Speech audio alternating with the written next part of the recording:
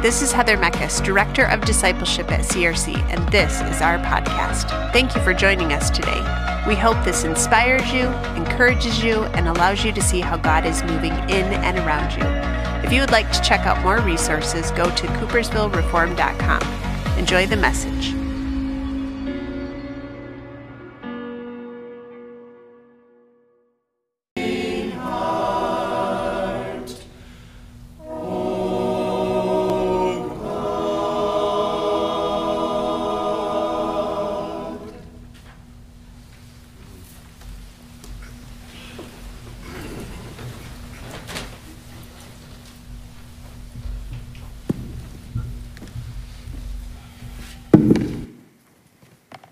Our teaching text for today is Hebrews 4, verses 14 through 16. And if you're following along in your blue Bible, it's on page 970.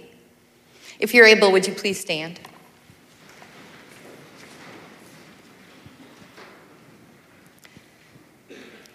Hebrews 4, verse 14 through 16. Therefore, since we have a great high priest who has ascended into heaven, Jesus, the Son of God, let us hold firmly to the faith we profess. For we do not have a high priest who is unable to empathize with our weakness, but we have one who has been tempted in every way, just as we are, yet he did not sin. Let us then approach God's throne of grace with confidence, so that we may receive mercy and find grace to help us in our time of need. This is the word of the Lord. You may be seated.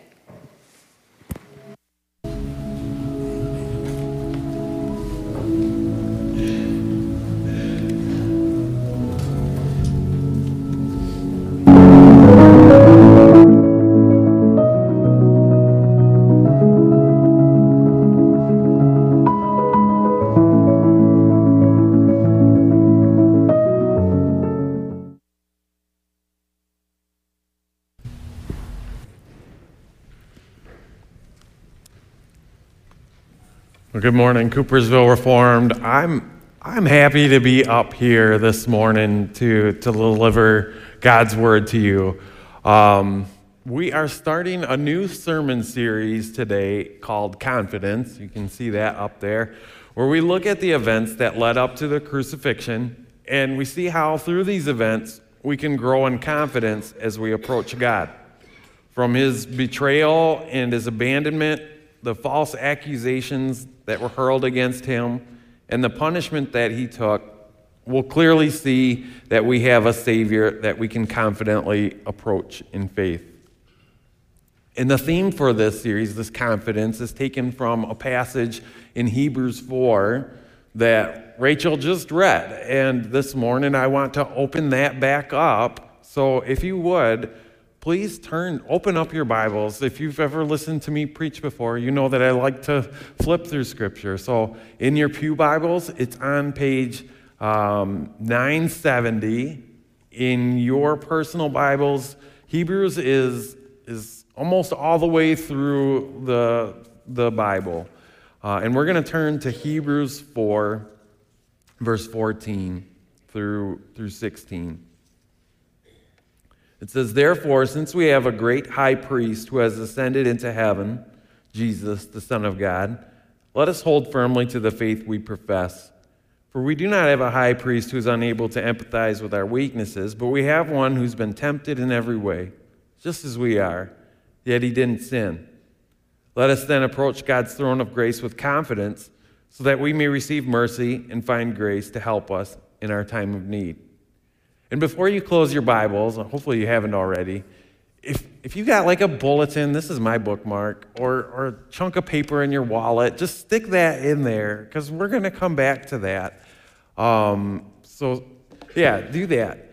Well, a little over a week ago, I was presented with the opportunity, the challenge, I suppose, to preach this sermon, and I knew that this was the topic that we were going to talk about. I knew that we were going to talk about confidence. I knew that we were going to talk about betrayal.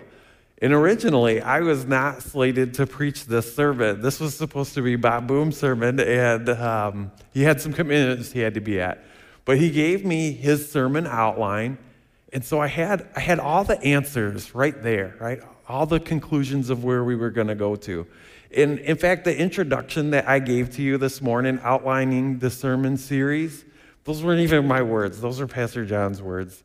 They were in an email outlining what was going to be preached about. So I had all the right conclusions. I just needed to get from point A to point B and do the legwork and understand the whys, right? Well, you all know the answers too. You know that I'm going to talk about confidence.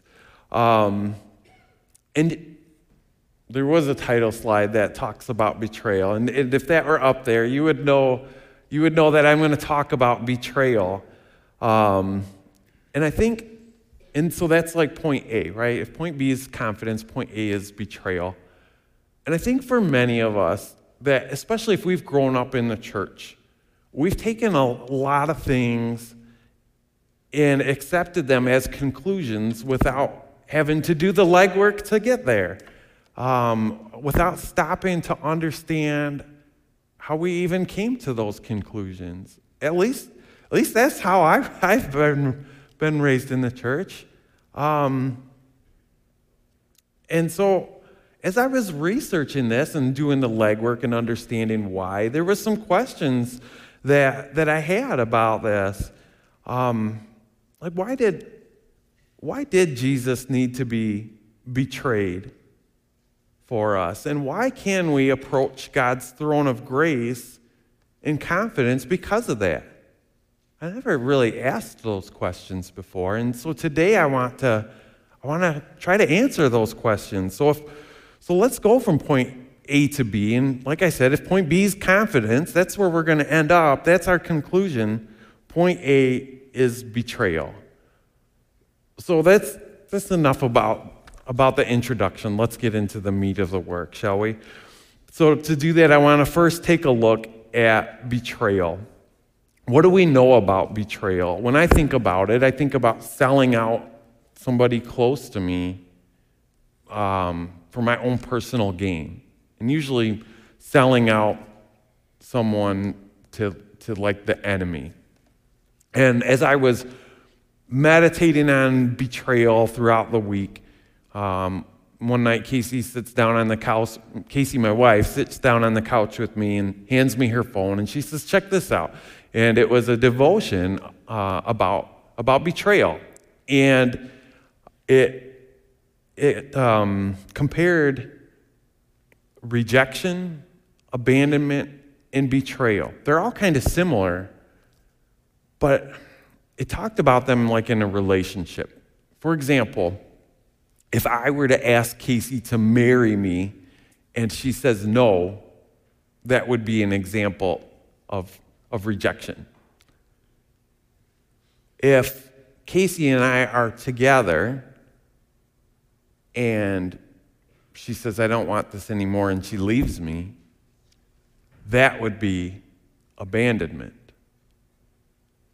And if Casey and I are together and Casey leaves me for another man, that would be betrayal. You can see this progression where betrayal is like the worst of it. Maybe we were on the receiving end of betrayal before. Maybe we were even on the giving end of that betrayal before.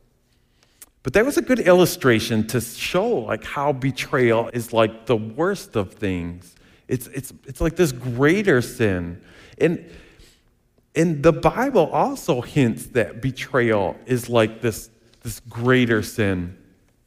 In the Psalms, there's a couple Psalms that speak directly about betrayal. And one of them is Psalm 55. And in there, it says this. It says, "If an enemy were insulting me, I could endure it. If a foe were rising against me, I could hide. But it's you. It's a man like myself, my companion, my close friend. Like this is so much worse than anything an enemy could give." And then in John 19, Jesus, when he's before Pilate, he tells him this. He says, "The one that handed me over to you has the greater sin. Almost like here's our sins, and as you progress, betrayal is one of the hardest ones, one of the worst ones, I'll say. It's kind of a bold statement, but I think that's true. Well, when we think of betrayal in the Bible, who do we think of? We think of Judas, right? Even if we haven't grown up in the church, we associate the name Judas with betrayal. And so I think that's a good starting point to look at in the Word about betrayal. And we're going to look at those events that talk about Judas. And one of the questions I had while I was researching this was why did Jesus need to be betrayed in the first place? Like, I know he had to be a sacrifice, and I know that he had to suffer, but why did he have to be betrayed? And I don't think it was just like this random chain of events that happened, because Jesus, a number of times, foretold that he was going to be betrayed. And he said that it would happen, it needed to happen so that the scriptures would be fulfilled. You ever ask why? Not that you were questioning God's motives, but to just understand why did that have to happen? Well, I have a great resource at home, my wife Casey, and she says to me, wasn't it because of the crowds that Jesus had to be betrayed? You know, the Pharisees, they wanted to arrest him, but they feared that the crowds would riot if they did that in front of him. They needed to get him alone. They needed a guy on the inside to get Jesus alone so they could arrest him. They needed someone like a Judas, right? And that made good sense to me. I understood that, but I didn't think that was all of it. I think that there was more to that, so I wanted to keep digging, and so that's what I want to do here. Let's dig into the Word. Let's look at the events in the Word that talk about when Judas betrayed Jesus. And to do that, I want you to open up your Bibles again and turn to Matthew 26. And what I'm going to do, I'm not going to read, there's a lot I want to cover because I'm going to get all the way to 27, and I'm not going to read word for word everything. I'm going to kind of highlight what's going on and point out some things. So it's all right if you don't look at me and you're looking at your Bibles. So turn to Matthew 26. And the first things that I see is that Casey was right. My wife is often right. Is that the priests, they did fear a riot among the people if they did that. But in verse 6 through verse 13, we find ourselves at Bethany, where there is a woman that breaks this alabaster jar of perfume over Jesus' head. Many of us know this story. And she's doing this wonderful act of anointing Jesus. But in verse 8, it says this. It says, when the disciples saw this, so they're talking about all the disciples, they were indignant. And they asked, why this waste? This perfume could have been sold at a high price and the money given to the poor. And there's a part in there where I never really noticed that, but it's all the disciples saying that. And in verse 10, it says, aware of this, Jesus says to them, why are you bothering this woman? And he gives a word of correction to them. I think it's interesting to note that it says aware of this. Like Jesus knew what they were thinking.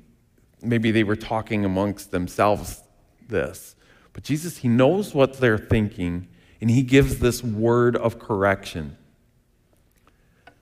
And so then in verse 14, it talks about what one of them did. It says, then one of the 12, one called Judas Iscariot, then he went to the chief priests and asked, what are you willing to give me if I deliver him over to you?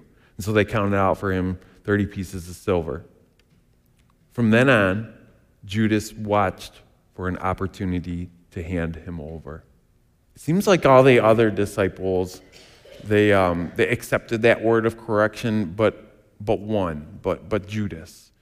And at that time, he watched for an opportunity to betray Jesus. Let's kind of store that thought in your mind as well. Well, then we read a little bit farther about what's going on. You can see from the headlines in your Bible that the next thing that's going to be talked about is the Last Supper. And while they're there, in verse 23, Jesus says, "The one that dipped his hand into the bowl will betray me." Oh, let me go back a little bit. Let's go to verse 21. It says, "While they were eating, Jesus says, 'Truly I tell you, one of you will betray me.'" So Jesus already knows what's going to happen. He says, "One of you is going to betray me." And the disciples, one after one another, said to Jesus, "Surely you don't mean me, Lord." And in verse 25, Judas says that. He says, "Surely you don't mean me, Lord." It's like Jesus is giving an opportunity for Judas to come clean. He's given Judas an opportunity to turn to him. And Jesus says, "Well, you've said so." And they eat bread together. And it says in John that after Judas ate the bread, that Satan entered him. Well, what else can we learn about Judas in these events? Well, Jesus ends up going to the Garden of Gethsemane, and he's there with John and James and Peter. And while he's talking with them, in verse 47, it says, "While he was still speaking, Judas, one of the 12, arrived, and he came with a large crowd armed with swords and clubs, sent from the chief priests and the elders and the people." And he's got centurions, he's got a whole bunch of people with him. And he says to them, "The one I kiss, arrest him." And he goes up to Jesus and he says, "Greetings, Rabbi," and he kisses him.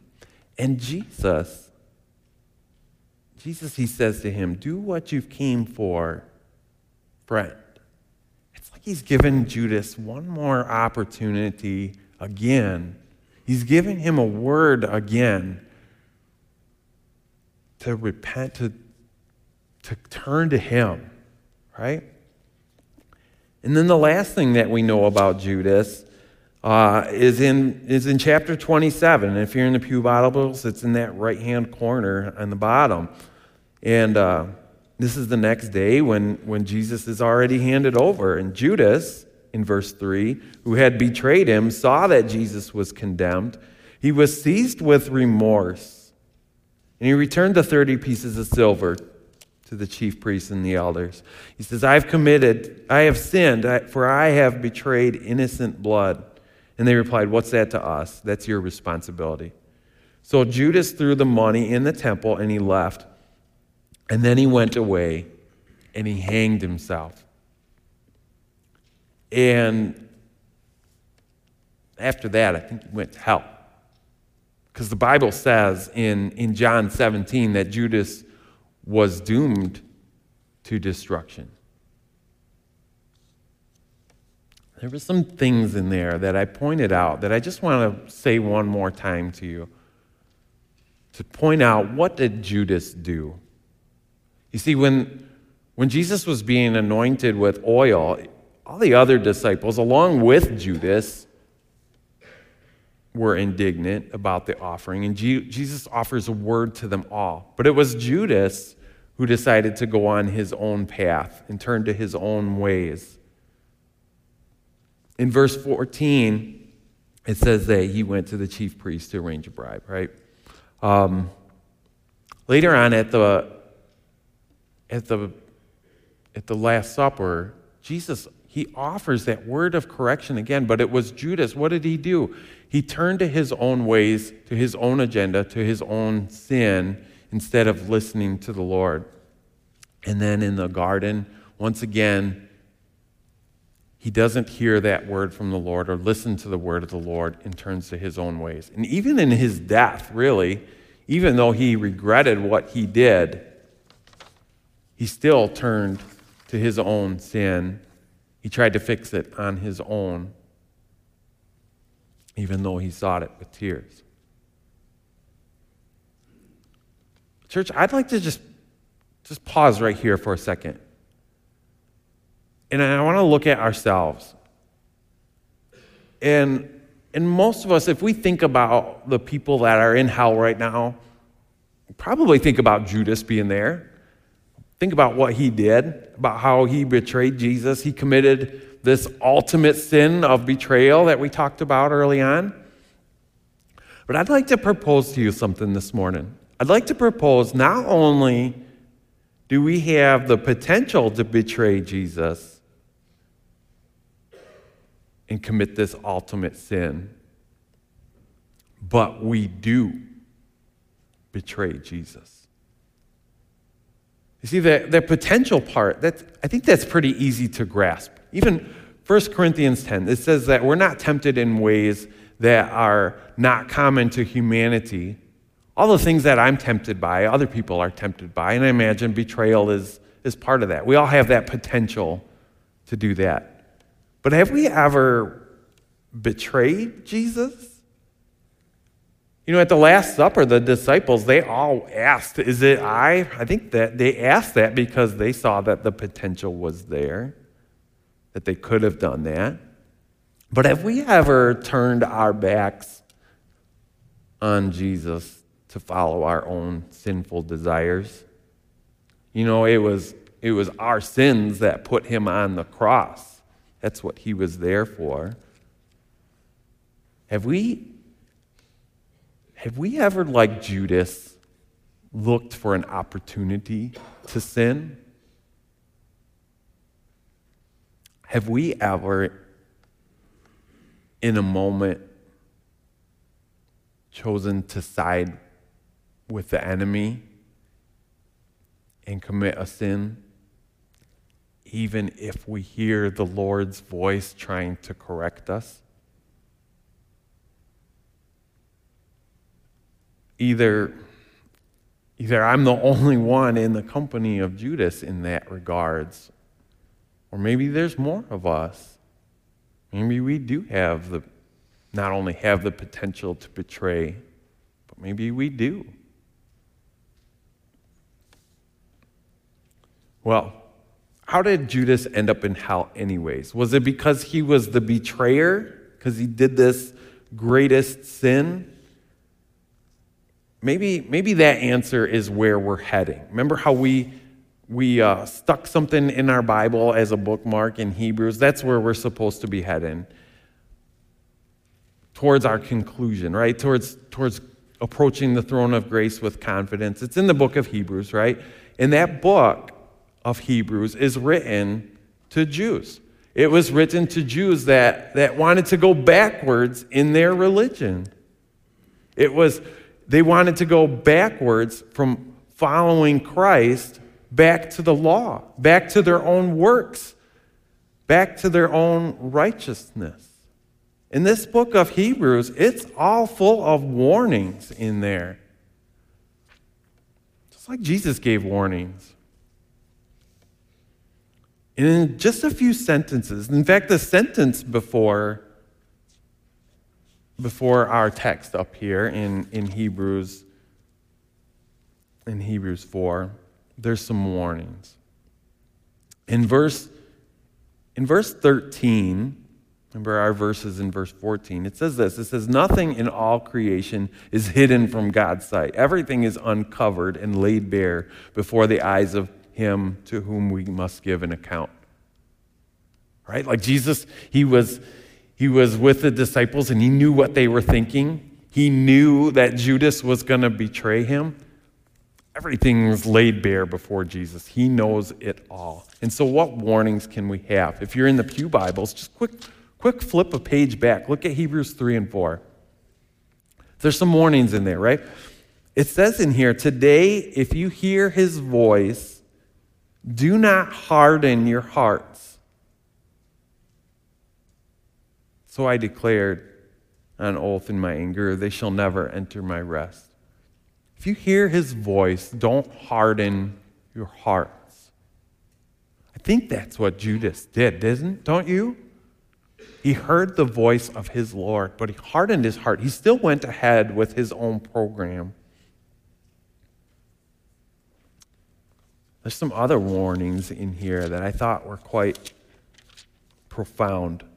Flip a couple more pages over and just glance at Hebrews 12. Verse 16 and 17. It's talking about Esau. Esau was Jacob's brother, and if you remember, he sold his birthright for a meal. And then he wanted it back later. It says here in our Bibles, it says, "See that no one is sexually immoral or godless like Esau, who for a single meal sold his inheritance rights as the oldest son. Afterwards, as you know, when he wanted to inherit this blessing, he was rejected, even though he sought the blessing with tears. He could not change what he had done." In my Christian Standard Version, it says that he was rejected because he didn't find the opportunity to repent, though he sought it with tears. I see Judas right before he hangs himself, full of that remorse and regret. But he never did take the opportunity to repent, did he? And then if you scroll down a little bit more, you'll see in verse 25, it says, "See to it that you don't refuse him who speaks. If they didn't escape when they refused him who warned them on earth, how much less will we if we turn away from him who warns us from heaven?" It's Jesus that speaks. And I think that Judas refused to listen to him. You know, I don't think it was necessarily just because Judas betrayed Christ that he ended up in hell. The disciples, they did many of the same things that Judas has done. We've done many of the same things that Judas has done.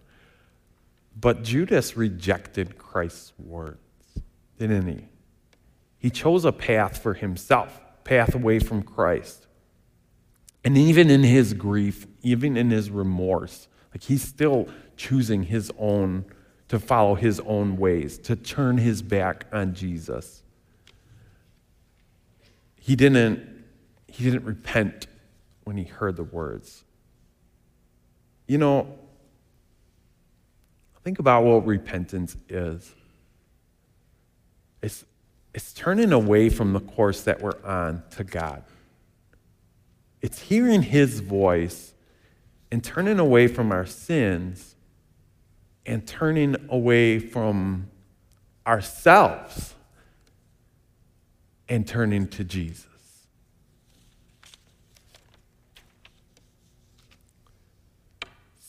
So,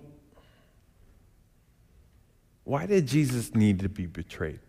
I don't think I answered that yet. And why can we approach God's throne of grace with confidence because of that? Well, maybe instead of looking at the sin or the things that happened, or looking at Judas, or even at ourselves, right? Isn't that what Judas was doing anyways? Maybe we need to look at Jesus. Maybe our answer is there. Let's look at what he did. At the anointing, he knew what was in the disciples' hearts. And he gives them a word.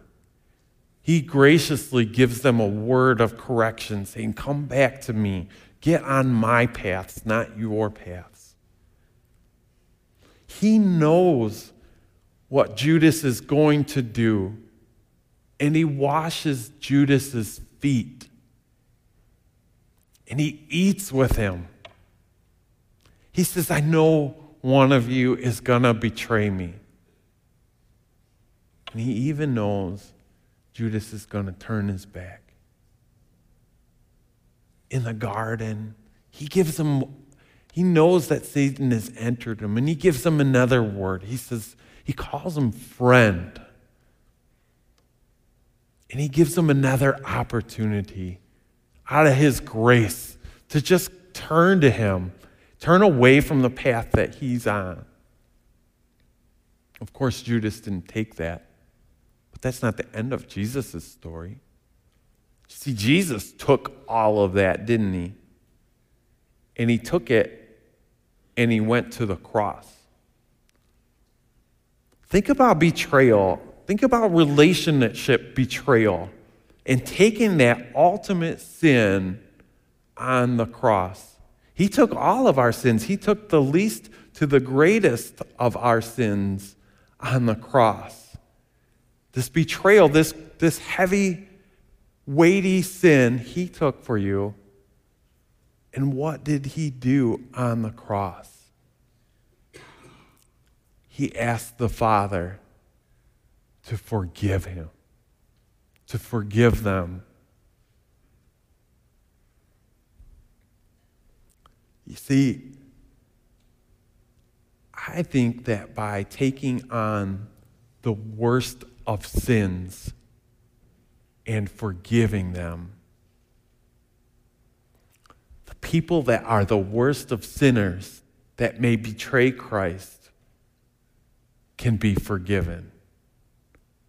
And that gives me some confidence to come before Christ, knowing that I am amongst those who are the worst of sinners. I can approach Christ instead of turn to myself. I want to ask you, because it's never too late, right? I want to ask you, is there anyone here who thinks that they might have just crossed the line in sin? Maybe you've spent a great deal of time looking at your sins, about how you made a mess of things. Judas looked at his sins for a while, and he was full of remorse too. He was full of misery. Maybe you spent a while looking at how you can fix those sins. Judas, he tried throwing the money back and fixing things. Maybe you've spent a while working on your own agenda.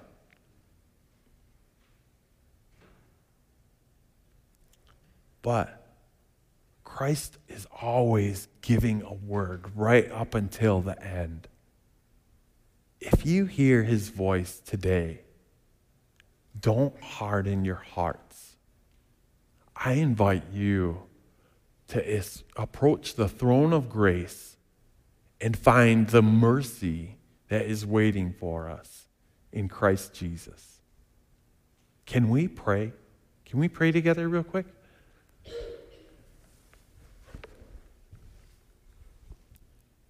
Heavenly Father, thank you so much for that grace. Thank you that you forgive the worst of things that were done to you.